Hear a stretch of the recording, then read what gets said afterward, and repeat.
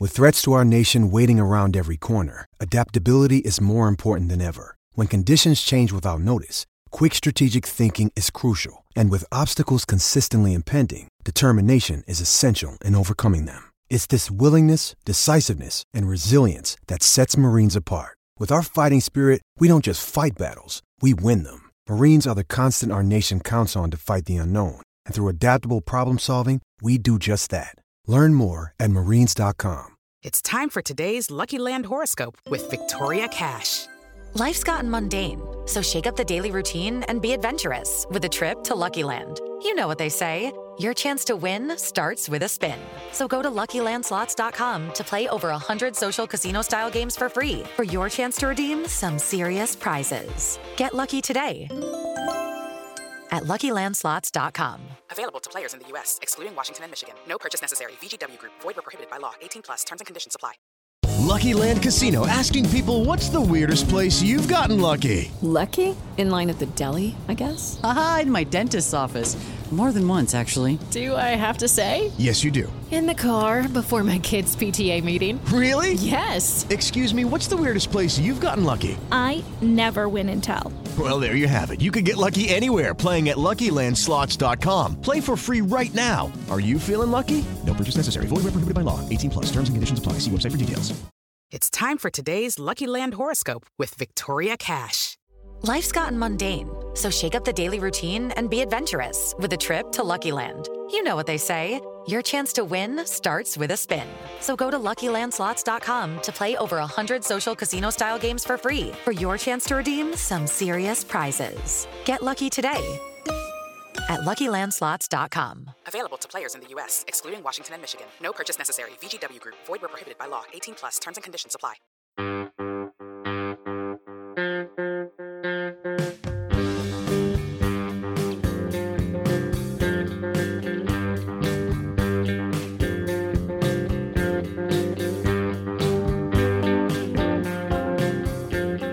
Ahoy Mets fans, welcome back to Amazing Avenue Audio, the show. My name is Brian. With me, as always, is Chris. It's been a minute. We did a crossover episode with our friends at Apado recently, and so Chris, you and I have not sat and talked about Mets baseball in some time. So welcome back, and how you feeling about the Mets on December 2nd, 2020? Pretty good at the moment.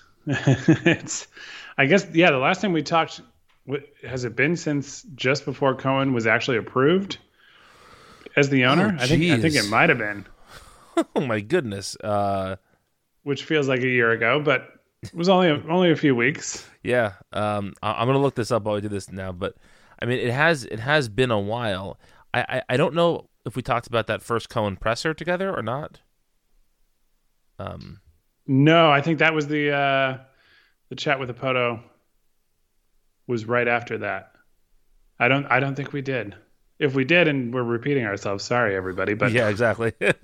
I don't think we did. Between that and then, I know we certainly haven't had an episode since Cohen went on SNY and had the interview with Steve Gelbs, where they spliced it up and forced people to watch studio stuff in between the thing that they actually wanted to watch.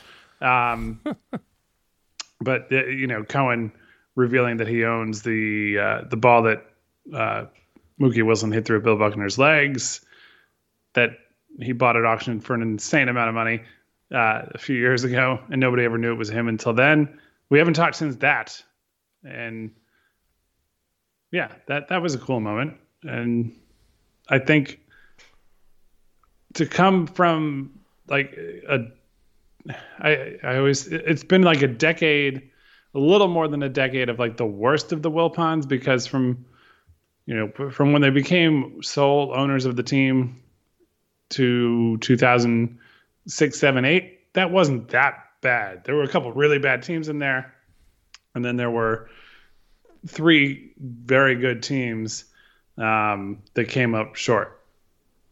And I guess the bad ending, I don't know, for some Mets fans might sit a little bit worse, but I do appreciate that the Mets were very good for 3 years in that span, and sort of teased being good in 2005. So it's really the like 2010 on era of the Wilpons that has the most sour taste for me.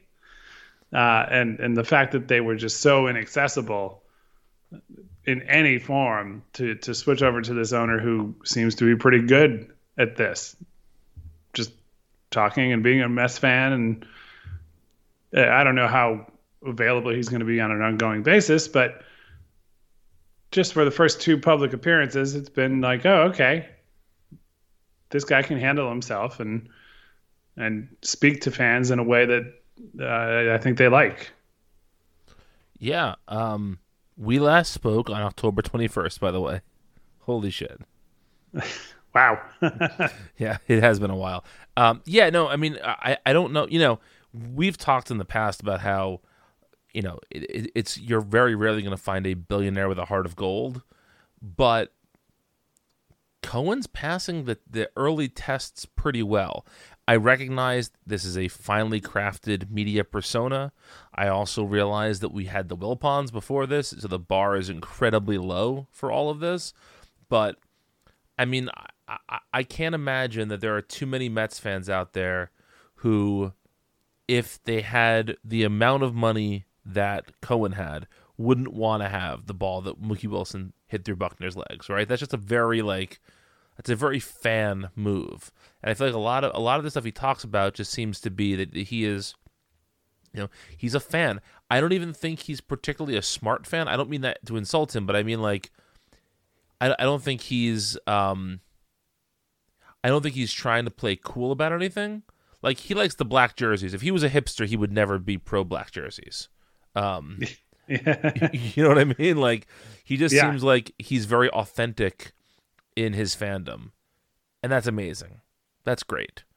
I actually didn't watch the Gelb's interview with him. I was getting my updates close enough, you know, via Twitter that I didn't need to necessarily sit and watch the whole thing because SNY programming just keeps getting worse and worse, and I knew there'd be a fair amount of Andy Martino or the like that I had to sit through, and I just didn't feel like sitting through that.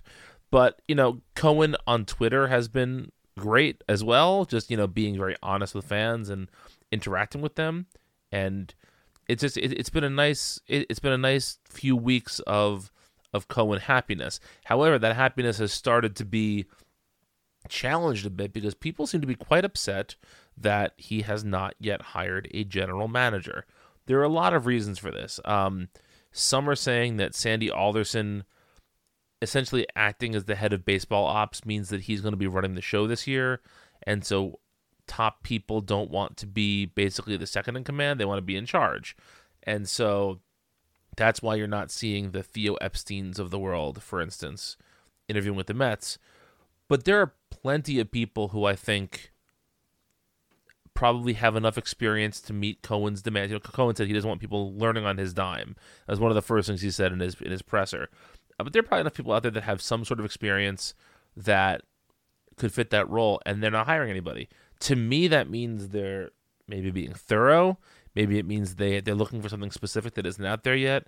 But, you know, leave it to, again, a Sandy Alderson phrase, Panic City, to really get up in arms about this. Do you think it's a big deal that the Mets don't have a GM yet? No, I mean, it's not something that had really been keeping me up at night. And obviously, it would be ideal if they had a front office in place from the, you know, day the offseason started. But given the reality that they're in, that Cohen completes the purchase of the team, but they just don't decide, the Major League Baseball, that is, doesn't convene the owners to have that vote to make it official until a few days after the season ended. Maybe even just 2 or 3 days, but whatever it was, that delay, I think, is significant just because we know he had tapped Alderson for the role of team president and sort of had that as a, you know, something to show where he might take the franchise before everything became official. But I don't know how much you can get access to guys and get them to be comfortable with saying, okay, yeah, I'm going to come work for the new Mets front office before you get to the point that they officially take over and clean house and say, goodbye to Van Wagenen, Omar Minaya, and a few other folks there in the front office. So I would prefer that they had more in the front office than they do at the moment, but I care far more about what happens with players, whether they're free agents or on the trade market or guys who are non-tendered, who we'll get to in a little bit. But I don't know. There's not. I don't have any wish list. In a year, if Theo Epstein became a member of the Mets organization, great. But I don't know. I'm just not in love with anybody on the front office side. So as long as they're capable of operating and the players that they want are not slipping away because it's Alderson and the staff, but not GM and maybe some of those other high-ranking front office positions that you would see, I'm not too concerned about it. I would hope that they'll make a hire sometime in the near future, just because that would be it would be nice to just have it in the books. But yeah, I don't know if it's just Alderson this winter with a real budget and presumably a defined budget, which is something that was lacking. Funds were lacking, but also knowledge of what those funds were was lacking when Alderson was operating under the Wilpons. And just as a quick aside, hopefully there aren't too many more episodes where we mention their names. That's true. I mean, Steve Cohen just tweeted, who was the most interesting player non-tendered and why? Crowdsourcing.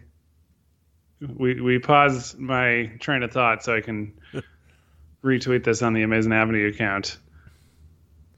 You should also tweet at him to listen to our show tomorrow and find out. Yeah, why not? Yeah. He's online enough. He is online enough, yes. I take back everything bad I said, Steve, since you're now a listener. Rich tweeted at him, my wife non-tendered me. Of course he did. Sorry, everybody. This is getting derailed by Mets Twitter in a good way. Yes. I mean, just think about the fun we're having with this right now. This is totally foreign to a Mets fan. Yeah, it is.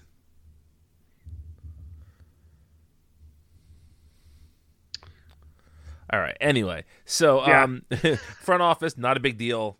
I'm confident in Alderson's ability to especially because I feel like this offseason they're not going to be trading as much as they might in other off seasons. I think you're just going to see a lot more free agent signings, and that to me requires far less nuance than trades do. I also think you may see the GM come from the A's, and I wonder if they wanted to put some space between Alderson, except in this position, and then poaching somebody from his former employer. Not just have it look like, as soon as Alderson came over, he's poaching someone from the A's. Yeah. I know that's something that the writers around the team like to mock during Alderson's first time around, at least early on, that there was if there's any connection. I guess that it became sort of a thing that I just was tired of when people were complaining about CAA and Van Wagenen. Mm-hmm. And I'm not saying that they were entirely right or wrong, but I sort of had fatigue from the Alderson era, and you see or hear or read these things about Padres connection, A's connection, And then I think that got played up so much because it was like, oh, he's going to try to run the Mets like the A's, but under that budget, it was a totally different scenario. Right. But it was just sort of this lazy comparison, and the real blame was above him in the organization for the way the team was run, not with what he did with the job that he was in at the time. So, yeah. But yeah, I'm sure there's somebody who would be glad to take the role because, as Alderson has alluded to in his public appearances so far, that person could very well be elevated to president of baseball operations in the near future. Right. And I think even if that title is effectively Alderson's this year, I don't think he necessarily signed up for this phase of his Mets career to be that hands-on. I also wonder, and I know I bring him up all the time because of our hometown connection, but I wonder if John Ricco is going to eventually be the one who gets this job.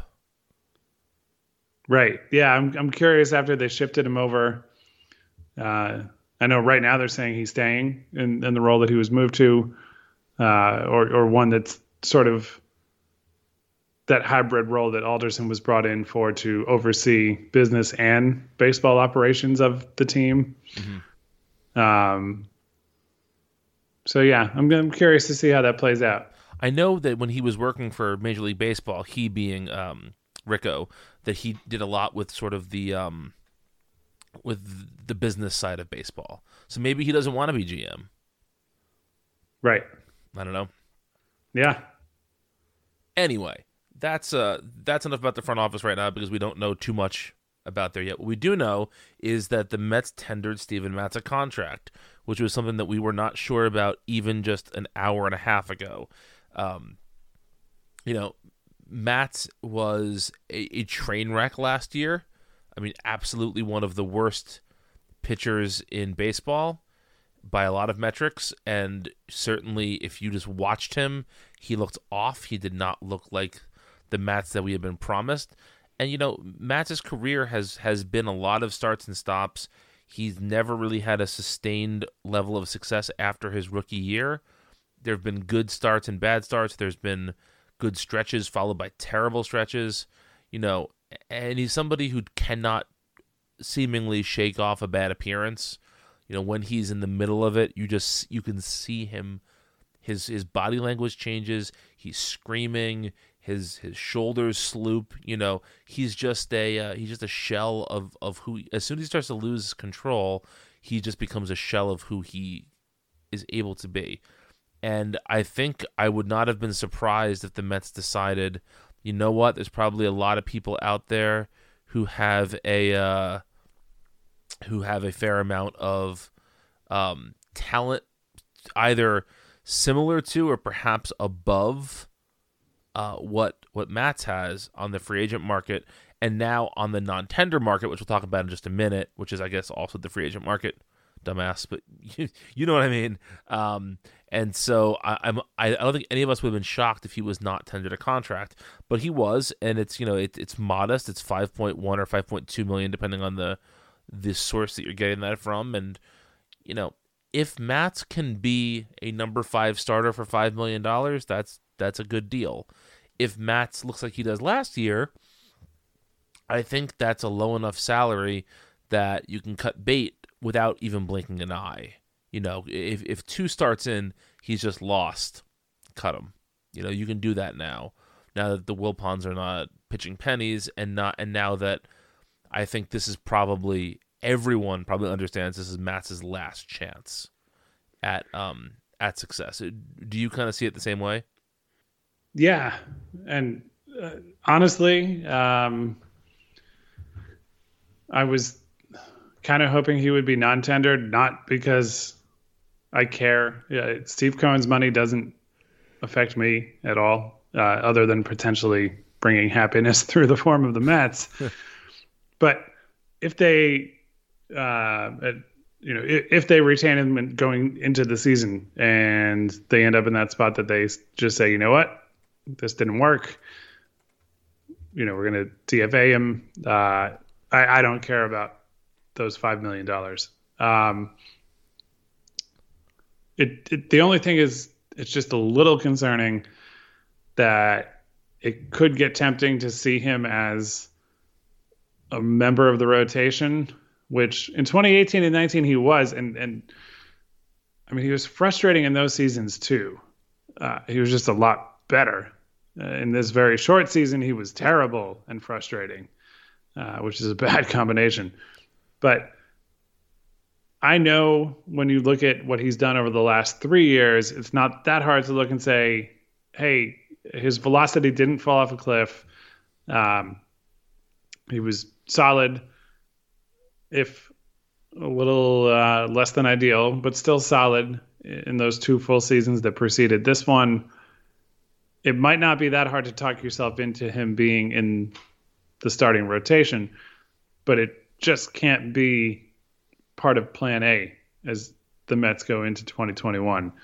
And I hope that was clear. Mats didn't have the ability to say, I want something guaranteed or I'm out. He doesn't have that option to leave. The Mets retain control over him, whether he likes it or not. But I do hope that there is some understanding that, hey, look, we know what you've done in the past, and we're going to get into spring training, whatever that looks like. And you're going to be in the mix, but we can't guarantee anything going into the start of the season, because I don't know what Steven Matz is like when it comes to approaching his baseball career and he's not on the mound. So what we see while he's out there, I don't know if that's the same person who approaches his career that way when he's not in the mode of actively competing. But if there's any similarity between the two, and we know he had made comments that he wasn't crazy about any kind of bullpen role, I hope it's clear and it's not a source of conflict or drama that, hey, look, we're going to see what things look like, see how everything shakes out. And if it looks like we're not going to include you in the rotation, we'll cut you in spring training and you'll have an opportunity to go elsewhere. I hope it's that, and I hope it's not a month from now we're talking about, okay, DeGrom, Stroman, eventually at some point next year, Syndergaard. Sure, that's a very exciting 1, 2, and probable 3. If Syndergaard comes back on a normal timeline from Tommy John, but I wouldn't want it to be Matz Peterson and just fill in the gap. The Mets absolutely still need, to me, at least 2 starting pitchers. And did I say the Mets or the Mets? I don't know what I said, but yeah. So yeah, not thrilled about it, but I can get on board with the rational, hey, look, they don't have a lot of starting pitching depth. You could do worse than hoping Steven Matz is not a 9-something ERA guy as your 5th starter. But I hope that going into spring training, he's at least 6th on any logical depth chart. And, that he'd have to really show something impressive to crack the rotation or even crack the bullpen to start the season. I don't know. The logical part of me is like, don't read too much into 2020 stats, but man, he just looked completely bad. Oh, I mean, beyond bad. Just, he looked like he was lost 100% of the time. Just yeah, it was tough. It was tough. But you know what? It's always sad to see a guy you had a lot of hope for as a prospect flame out. And if there's anything left in Matz' tank, I would love to see him show that to the Mets. So I'm rooting for him. You and I also, we should mention, met Matz at his charity event last year, and he was quite nice to us. Yeah, so he seems absolutely. Seems like a good guy, and you want to root for those guys. So I hope that he can put it together, but I also hope that there's some prudence in the situations he's put into, and some swiftness to dealing with the issue. At various points in the process, whether that's conversations they have with him now or conversations they're going to have with him, when the season starts. Hello, it is Ryan, and I was on a flight the other day playing one of my favorite social spin slot games on ChumbaCasino.com. I looked over at the person sitting next to me, and you know what they were doing? They were also playing Chumba Casino. Coincidence? I think not. Everybody's loving having fun with it. Chumba Casino is home to hundreds of casino-style games that you can play for free anytime, anywhere, even at 30,000 feet. So sign up now at ChumbaCasino.com to claim your free welcome bonus. That's ChumbaCasino.com and live the Chumba life. No purchase necessary. VGW Group. Void where prohibited by law. See terms and conditions. 18+. Hey guys, it is Ryan. I'm not sure if you know this about me, but I'm a bit of a fun fanatic when I can. I like to work, but I like fun too. It's a thing. And now the truth is out there. I can tell you about my favorite place to have fun. Chumba Casino. They have hundreds of social casino style games to choose from, with new games released each week. You can play for free anytime, anywhere. And each day brings a new chance to collect daily bonuses. So join me in the fun. Sign up now at ChumbaCasino.com. No purchase necessary. VGW Group. Void where prohibited by law. See terms and conditions. 18+. So before we move on to the big free agent signing, there are a number of people who are non-tendered today. There are a number of people who the Mets did offer contracts to. We should mention that Robert Gsellman was a name that was mentioned as possibly being non-tendered. Well, he was offered a contract, as was Guillermo Heredia, as was newly acquired Jacob Barnes. And the rest of the folks that were offered contracts are the folks on the 40-man you would expect to be offered contracts. But the Mets did non-tender 4 players. They non-tendered Paul Sewald, Chasen Shreve, Ariel Jurado, and Nick Tropiano. Now, I don't want to read too much into this. I wouldn't be surprised if a guy like Sewald or Shreve wound up back on the team on a minor league deal. Those type of things do happen, but I don't know exactly. I don't think this is the year the Mets. Hopefully, this isn't the year the Mets go fishing for contracts for players that way. They have more money to spend. They don't necessarily need to go out and bring back a Paul Sewald, right? Do any of those names surprise you or bug you or anything like that? Well, I guess Shreve, I wouldn't say it bugs me. I'm fine with it. But it is interesting that somebody like Heredia, an outfielder who, I don't know, I can't imagine he's going to, I hope anyway, that he's not going to be the guy who factors in as your 4th or 5th outfielder on an opening day roster. So it's a little odd that he was retained and Shreve wasn't, but I'm also totally fine with freeing up some roster spots and seeing what you can do. Shreve didn't have a long track record of being great. He's had some major league success for sure, but I don't know. Not losing any sleep over it.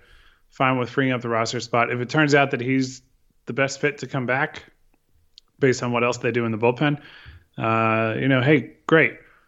But if not, I don't know. I happy to have seen him pitch reasonably well for a very short season. And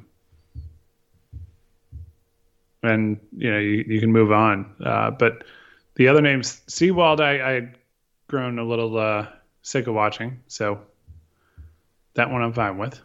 And then Tropiano, I don't really know anything about him.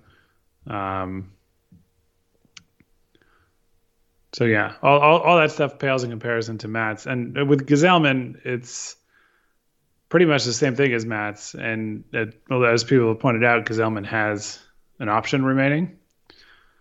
So he definitely isn't guaranteed anything in terms of major league playing time. And I get it. He's been a capable major league pitcher.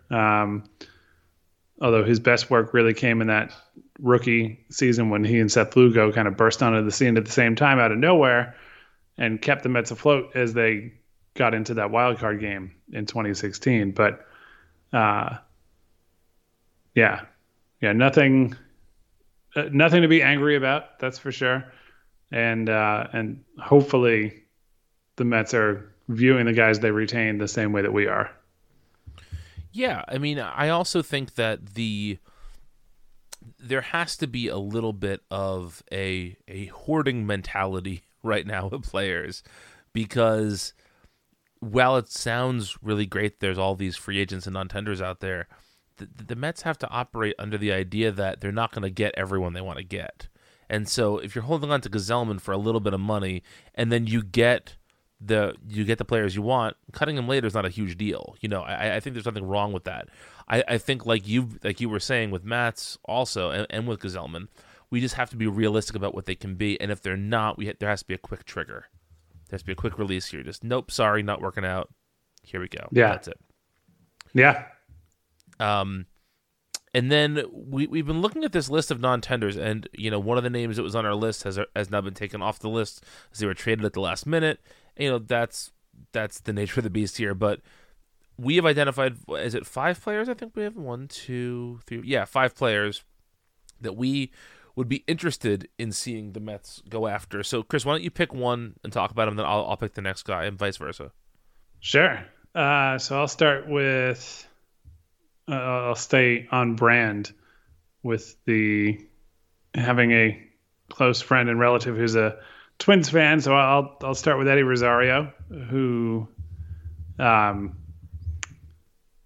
he's been pretty good, in talking about what he looks like for somebody who watches the Twins on a regular basis.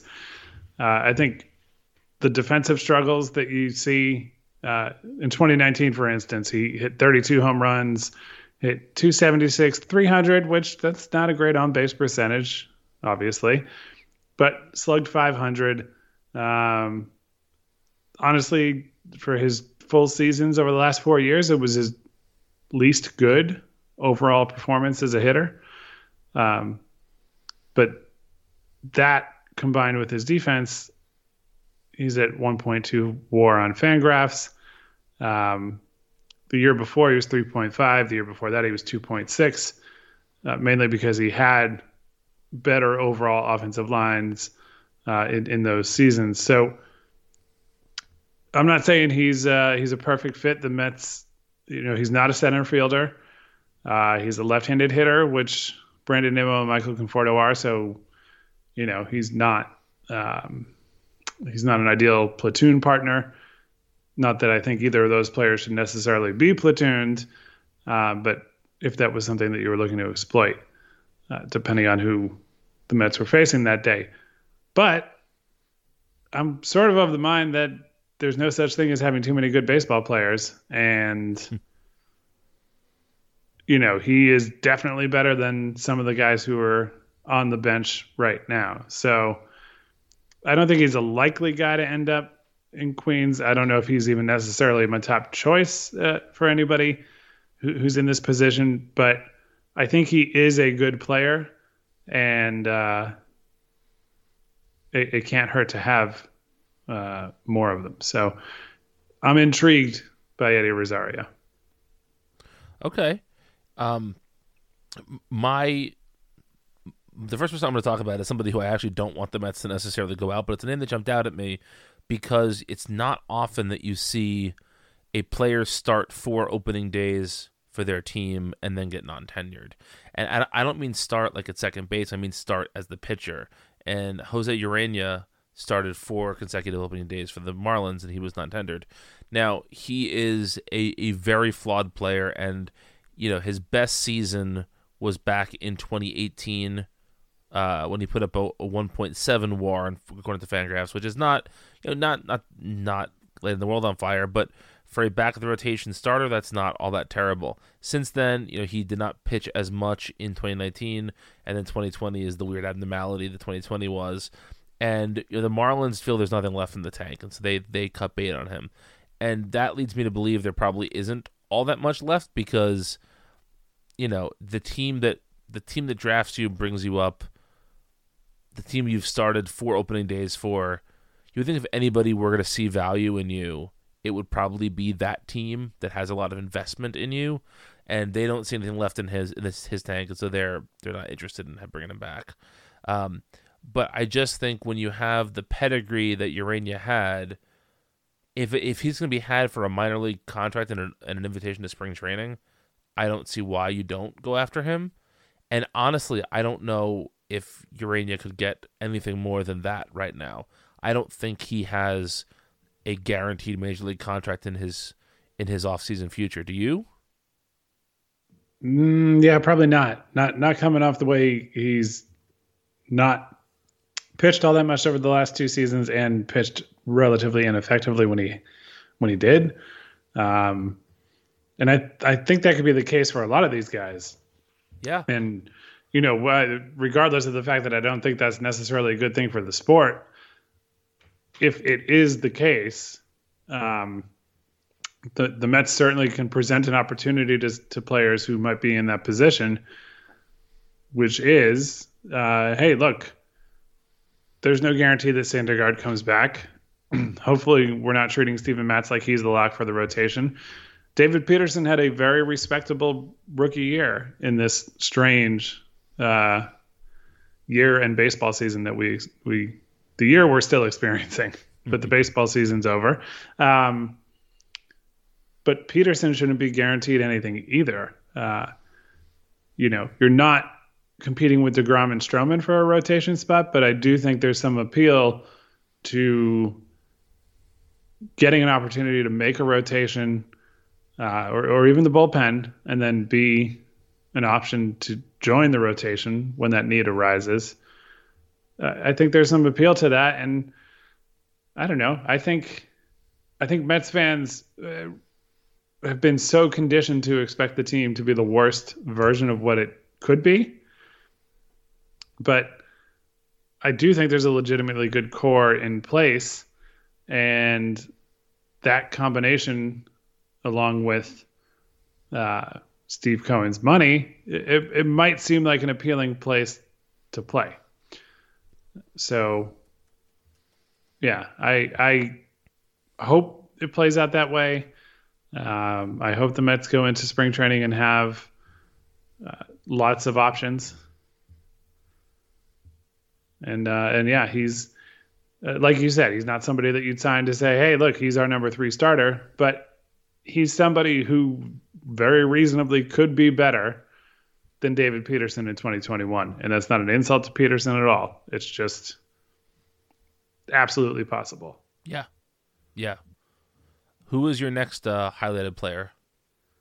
I guess, not that there's a lot of choices on our short list here, but Archie Bradley stands First of out. all, good baseball name. Yeah, very, very, very good. But he's been good.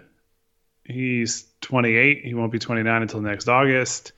He had a very good year in this short season. He really broke out when the Diamondbacks made him a reliever, and similar to Trevor May, who we'll talk about a little bit more in a few minutes.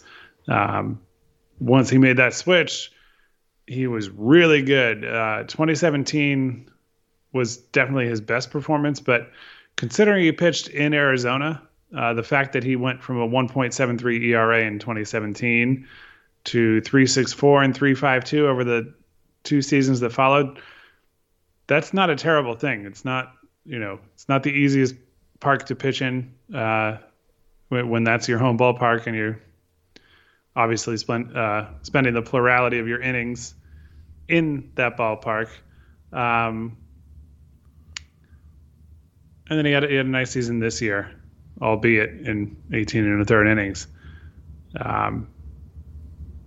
So, yeah, that to me is somebody who I think is capable of being almost as good as Trevor May.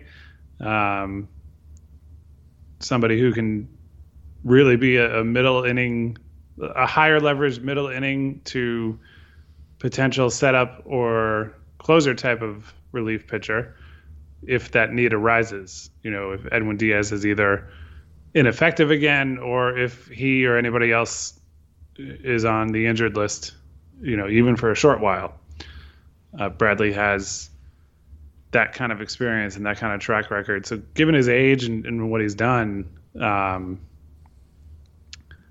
it's kind of wild to me that that's not somebody who the Reds would at least hold on to and try to trade. But we saw the Indians put Brad Hand on waivers and he went unclaimed when he would have been just due 1 year and $10 million. So, you know, if the Mets were to go get Bradley and Hand, and then we'll talk about May, that's a hell of a lot better of a bullpen than they've had in a long time. Yeah, absolutely. I'll talk about David Dahl next. So, you know, he's an outfielder who plays all three positions. You know, the Mets would probably be looking at him primarily as a center fielder, if only because they have so many corner outfielders right now. And Dahl is a decent but not great outfielder in terms of his fielding. He's also, you know, a decent but not great hitter. You know, if you look at his ZiPS projection for next season, you're looking at a 278, 334, 516 slash line, 19 home runs, a 7.5% walk rate, a 27% strikeout rate. You know, and this is the projection, obviously, but that's not significantly better than Dom Smith, than Michael Conforto, than Brandon Nimmo, than Jeff McNeil. You know, there are parts of that are appealing. You know, but he's. I don't think the Mets necessarily need this kind of an outfielder. I think if they're going to go out and get an outfielder, you either go out and get somebody who is a defensive specialist in center field, or somebody who is so offensively strong that you don't care about the sort of middling defense out there. Are you higher on Dahl than I am? Yeah, I think so. I don't know if it's the fact that I think I believe I caught him in a minor league game or two back when he was still in, coming up through the Eastern League in Double-A. He certainly hasn't torn it up in any of his major league seasons, but somebody who has that sort of background, still just 26, he's not somebody who should take the place of another player on the Mets roster. And it's kind of nice that players like Conforto and Nimmo and Alonso and McNeil, while they came into the league at different ages, none of them are old by any means. So I would just say that if they brought him in, there's a chance that he really turns a corner in a way that some other guys that are out there, I don't see that as a possibility quite as much. But he's not somebody who I would bring in and say, oh, he should play over Nimmo, Conforto, and maybe some of the other guys too who have been in that outfield mix playing out of position. So, yeah. But still, somebody whose name who came up that it was just like, oh, okay, that's not something that anybody would have predicted 2 years ago. Yeah, I mean, it's to me, it's definitely it's an interesting person. It's an interesting name on this list, and it's a name that sort of makes you take notice. And also, like you said before about, I think it was about Archie Bradley, just like, it's never bad to have too many good baseball players on your team. And so if he forces you to switch things up a little bit, then I think that may not be the worst thing in the world. If he gives some guys some time off, or it allows you then to trade either him or somebody else, there are lots of options. Just because you sign a guy doesn't mean he's going to be starting in the outfield for you. So, yeah, let's move on to your last guy, Chris, which is our last guy we're going to talk about. Yeah, so Adam Duvall was non-tendered by the Braves. He excelled for them in the last 2 years in a limited role after playing for the Giants for a brief stint, and then the Reds for several years, and then the Reds traded him to the Braves during the 2018 season. This is a guy who I remember more as a Red, even though he's probably played just as much against the Mets in the last 2 years as he did with the Reds over the course of 3.5 seasons. But it's kind of funny that he hit 33 home runs in 2016, and that's good. Similar to who was the first player we talked about? Eddie Rosario. Yep, it's similar to that kind of high power, lower on base percentage kind of offensive season. But that's not the thing that's exciting. It's that in the limited role that he had with the Braves over the last 2 years, he was significantly better than league average as a hitter overall. I can't really speak too much to his defense, but some serious pop, and importantly, he's a right-handed bat. And that is something that doesn't concern me too much with the Mets, but they are definitely lefty heavy. And especially in the outfield.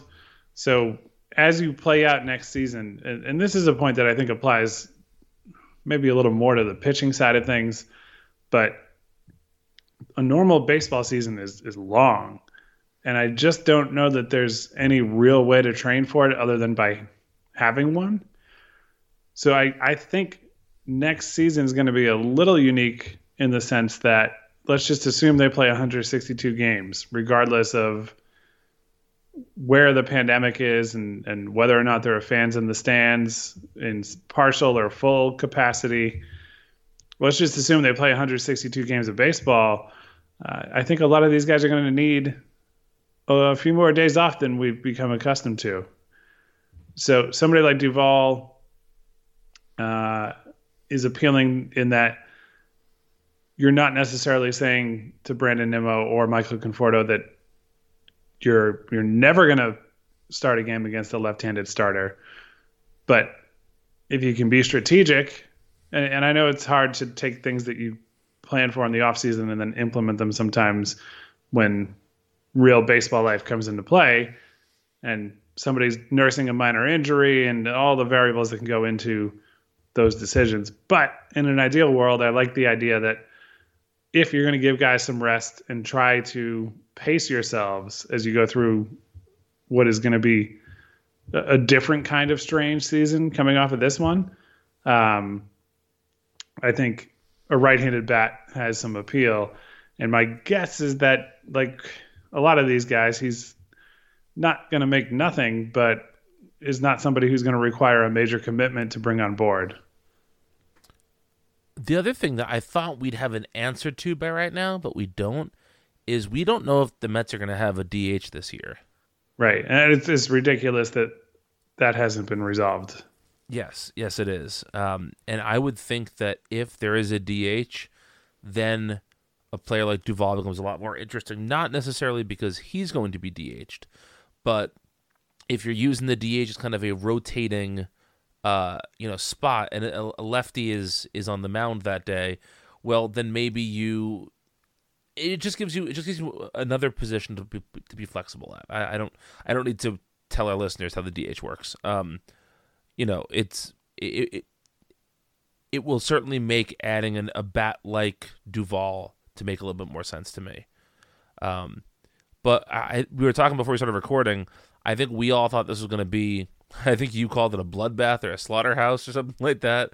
Yeah. Of players just being cut left and right. I think the biggest name out there is Kyle Schwarber that's been cut. I would say he's probably the biggest name, even though he has not lived up to his past pedigree as of late. But there are a lot of interesting names here, and I think that combined with the top free agents that are out there that the Mets appear to be in on, it seems like they are in a good position to improve their team mightily and in a lot of ways. So let's hope they do that. And on that note, the Mets did improve their team, I would say mightily, earlier this week when they signed Trevor May.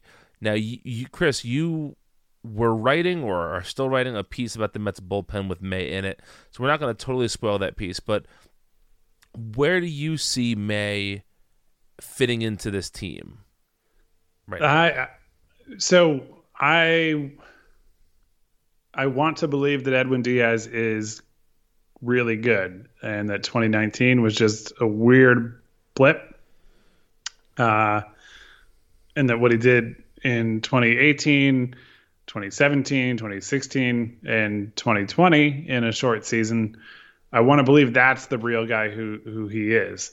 And the fact that the strikeout rate never went away and it was just a weird home run problem, I'm somewhat optimistic that could be the case. So if Diaz is your marquee relief pitcher, I think May and Lugo are going to kind of slot in as equally good and reliable pitchers.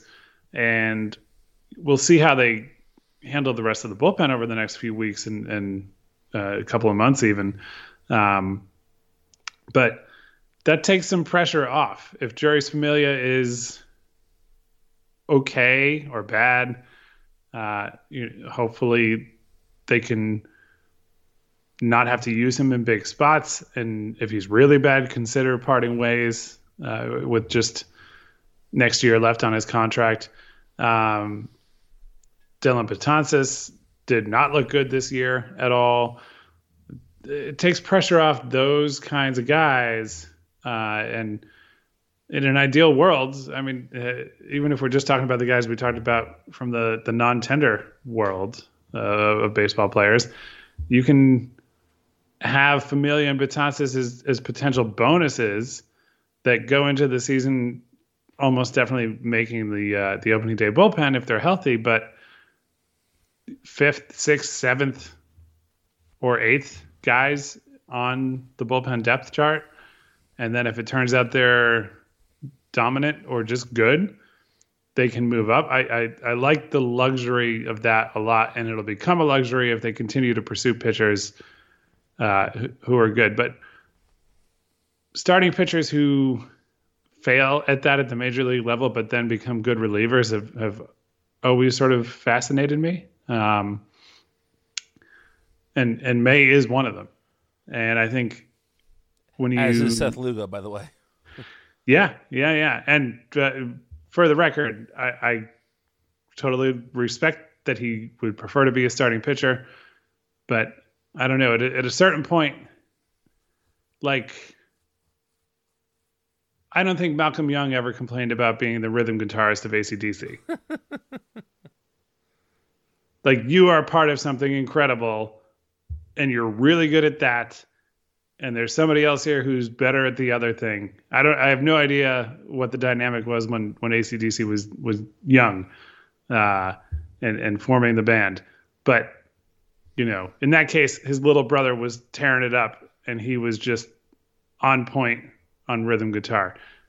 There's nothing wrong with that. Like, if you're awesome at that, embrace it. Far be it from me to say that you shouldn't want the job that could be more lucrative in the baseball world, but I don't know. Just own that you are awesome as a reliever. I wish I was awesome as a reliever. Yeah. I was not awesome as a reliever in high school. I would love to be awesome as a reliever in Major League Baseball. but yeah, I think when you talk to or read quotes from people who watched May or watched the AL Central on a regular basis, this is somebody who's very good. I think, sure, there's potential there that he could be even better than what he's been over the last 3 seasons with the Twins. But even if he's just that, that's fine. Yeah, and while it's obviously more important what he does on the field, he seems like a really good guy off the field. He's a big Twitch streamer. He seems to have a good sense of humor. He has a strong Twitter presence. Those things are nowhere near as important as what he's like as a ball player. But it's always nice to find a guy like a Jerry Blevins, for instance. And it seems like the bullpen also breeds these kind of guys. The guys that are a little bit strange and a little bit fun. And those are the guys I really enjoy rooting for. So from just like a personal level, I would much rather root for, Trevor May than root for Jeurys Familia because of his past domestic violence accusation. So, I am all for a geeky Twitter user because I am a geeky Twitter user, and I am happy to root for Trevor May. So yeah, I think it's a fun signing. I think we should also mention the Mets picked up, we mentioned it briefly before, Jacob Barnes off of waivers. And again, 2020 is a weird blip. Look at his 2018, which he split between 2 teams, the Brewers and the Angels, I believe. In 2018, he didn't pitch. I'm sorry, 2019. I'm getting all my years mixed up here. He had a not great strikeout and walk rate. He was an okay reliever. He was a journeyman, decent reliever. But again, this just seems like a move that is in case of emergency, break out Barnes, or you saw something in him that you liked and maybe he can repeat that and be the 6th or 7th guy on the depth chart out of the bullpen. I don't think it's a big move. I just feel like we should mention that the Mets did pull him off waivers and signed him to a contract today. So, the Mets bullpen is going to be really interesting because I think last year we all saw a path for the Mets bullpen to be really good, and that path just never materialized once the season actually started. Yeah. And yeah, Barnes does have that 3-season stretch with the Brewers that was pretty solid. Mm-hmm. I'm not exactly betting on it happening again, but that's okay. If he's occupying a roster spot that somebody else should clearly take, then we'll complain about that when we get there. But I think overall Mets fans have been very happy this offseason, but I would definitely advise that we continue to just judge things as they happen and then see how they actually play out. And so far, there's no reason not to be optimistic, which is nice. I also can't believe that next week we'll be talking about the winter meetings. Yeah, that's happening next week. I can't believe we are there already. Yeah, no, me neither. And so I guess we'll do a show at the end of the winter meetings next week. Yeah, that would make sense. I don't think they'll be particularly like blockbuster active, like what happens. I'm sure that the big reporters will still all have rumors and scoops and all that, but it's just funny that it's not happening in some hotel in like somewhere out west. And it'll just be like, does John Heyman or Ken Rosenthal get invited to a random Zoom? As people are talking, like you can't run into somebody on the internet when they're having private conversations on the internet. Right. Yeah. There's always that overheard in the lobby stuff. So, right. Yeah. It would be funny if they were like forced to be listen-only participants in video meetings.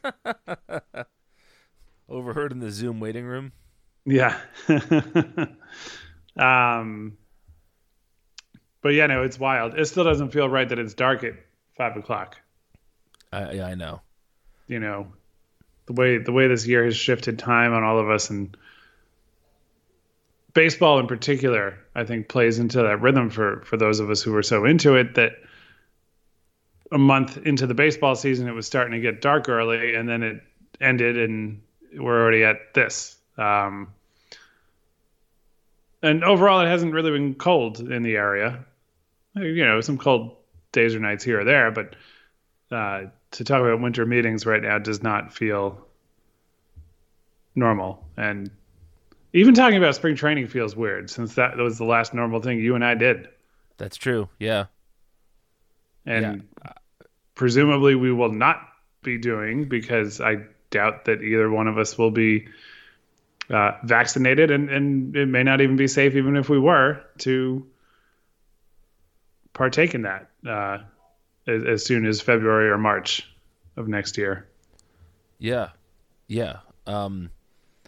Which is a real shame. I feel like last year was the first year. Like we talked about this on the pod, but like I have multiple family members who are within the Port St. Lucie area, and last year I went down on credentials, and my kids are now old enough where I feel a little bit less guilty getting away for a couple of days, and so I felt like, all right, this is the first of many years in a row of spring training, and nope.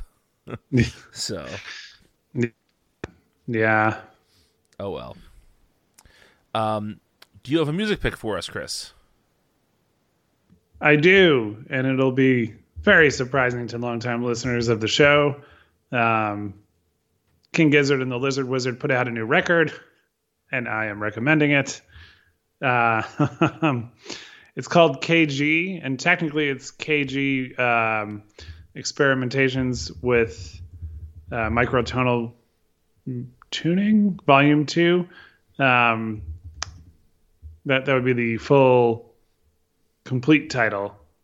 But essentially it's King Gizzard and the Lizard Wizard KG. That's what's on the front of the record in a large font. So in their prolific output over the last few years, they had done a record called Flying Microtonal Banana, where they each had a small budget to either obtain or build or whatever a microtonal instrument. And if you're not familiar with that, it's basically, you know, out of Asian music. You have a guitar. It has extra little frets that might not be uniform at every point of the fretboard.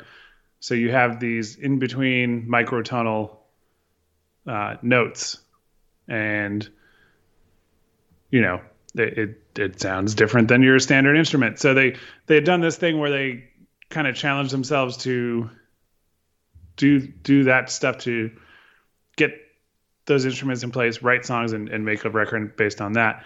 So this is the second record in that style, and it's like it's incredibly all over the place, but in a cohesive way. So it's a good listen. There's a couple songs on it that I really love. So far, I enjoy it start to finish, and yeah, I love the flexibility that they have, and I don't know. Pretty much, if you see they have a record coming out, it's probably going to be my music pick on this show, but that's not a bad thing. And as a nice little bonus, they put out a live record from 2016, which was not the show that I first saw them at, but was part of the same, was in the same year as the first time I saw them. So this one came out on the same day, live in San Francisco, but pretty similar to, you know, the experience that I had. So yeah, that was good. And on top of putting out those two records, Stu of King Gizzard, who's the front man and sort of the musical genius and mastermind and lead guitarist, lead vocalist, all that stuff of the band, had his first kid within the same 24-hour span that those two records were released, which is quite the end of a week. Wow. Yeah.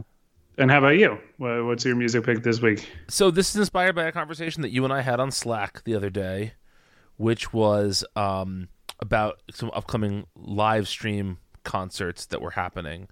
And I mentioned that Primus was doing a live stream concert. And I started thinking about the last time I saw Primus live. And I saw them on the Antipop tour, which is their last tour before their long hiatus in the late 90s. But the first time I saw them was in 97 on the Brown Album tour. And for the Brown Album, they replaced their drummer, Tim Herb Alexander, with Brian Brain Mantia. And they did 2 albums with Brain. And I really don't like Antipop at all. It's a pretty terrible album. And I like almost everything Les Claypool's ever done. So for me to say that's a terrible album, that's a pretty terrible album. But the one before it, the Brown Album, it sounds really... It sounds like it was recorded in a barn. It's really sort of airy and sort of muffled in places. And it just sounds very analog and very, very like early to mid-70s kind of drum sounds on it. I really like the way the drums sound on it. And it's also the Primus album that I'm a bass player, but I'm not Les Claypool as a bass player. But the only Primus song I regularly play on the bass is called Kalamazoo, which is from the Brown Album. And so that's my pick for this week. I think it's probably not regarded in the top tier of Primus records, and I don't know if I would even put it in the top tier, but I think it's something that bands I think used to do more and maybe should do more of, which is sometimes you just want to make an album that is kind of a cohesive statement but isn't necessarily a career-changing statement. I don't think during this time they were like, this is the new sound of Primus, listen to us evolve here. They were like, no, we wanted to do this record that kind of was a little bit less tight in the last couple. It was a little bit looser, a little bit rawer, and I think it really works for that. There's a song, Over the Falls, that I really adore. It's an acoustic Primus song, which is a rare thing. Duchess and the Proverbial Mind Spread, the aforementioned Kalamazoo, Arnie, the final song. There's some really, really great songs on it, and I go through phases with Primus. I was a Primus, I was in a fucking Primus cover band when I was in high school. I was a big time Primus guy then, and I don't return to them all the time, but when I do, I fall into these 6-week wormholes where all I listen to are Primus and Frog Brigade records. And so I'm excited for this upcoming live stream, and to prepare for it, I'm listening to an album they probably won't play a single thing from because Brain is no longer in the band and Herb is back. And so they probably won't play any of these songs, but that's okay. I'll still enjoy listening to the Brown Album. I'm going to give a quick bonus recommendation because there's a Les Claypool connection. And I am looking forward to that Primus live stream show as well. And thank you for giving me the heads up on it. No problem. But Les Claypool made a quick cameo appearance last night. The Museum of Popular Culture in Seattle, MoPop, honored Alice in Chains with an award. They honor a different, I think it's always a band or musician each year. But they honored them and put together this, I guess usually it's a private in-person event and it's a big fundraiser for them, but given the reality of 2020, they did a streaming show and a lot of bands recorded covers of Alice in Chains songs from wherever worked for them. Metallica did one where they were all in their own homes and appearing on a Zoom grid. Some bands got together in person on their own, and did songs that way. But there's a lot of really cool stuff in it. And I didn't realize it was going to be put on YouTube. So it is there. So if you just look at MoPop Alice in Chains, it'll probably be the first thing that comes up.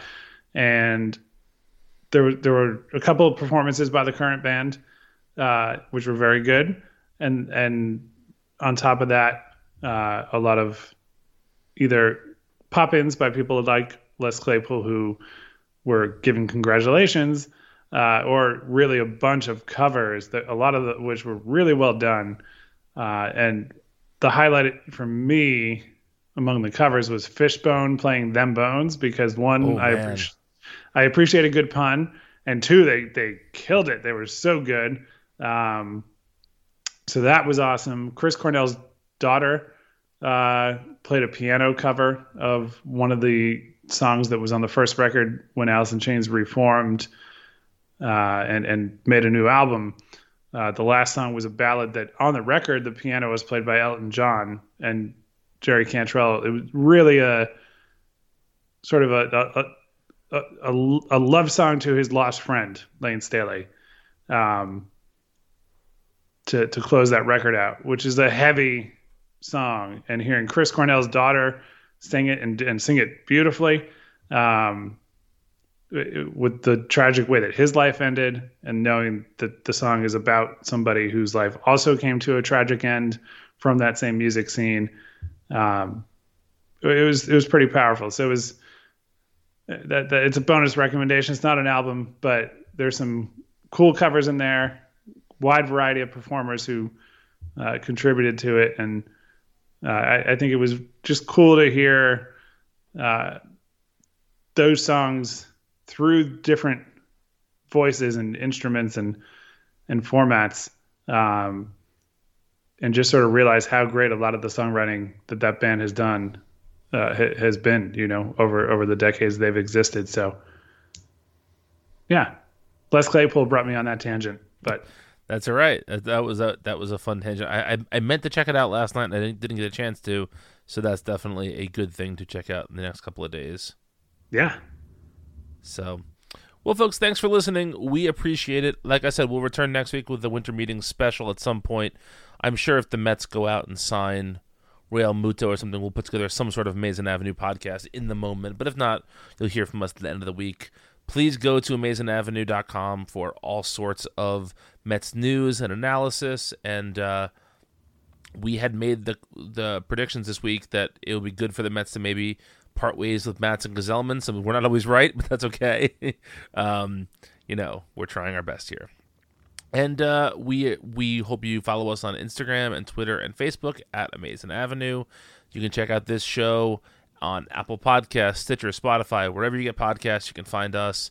I'm on Twitter at Brian Needs a Nap. He's on Twitter at Chris McShane. And until next time, let's go Mets.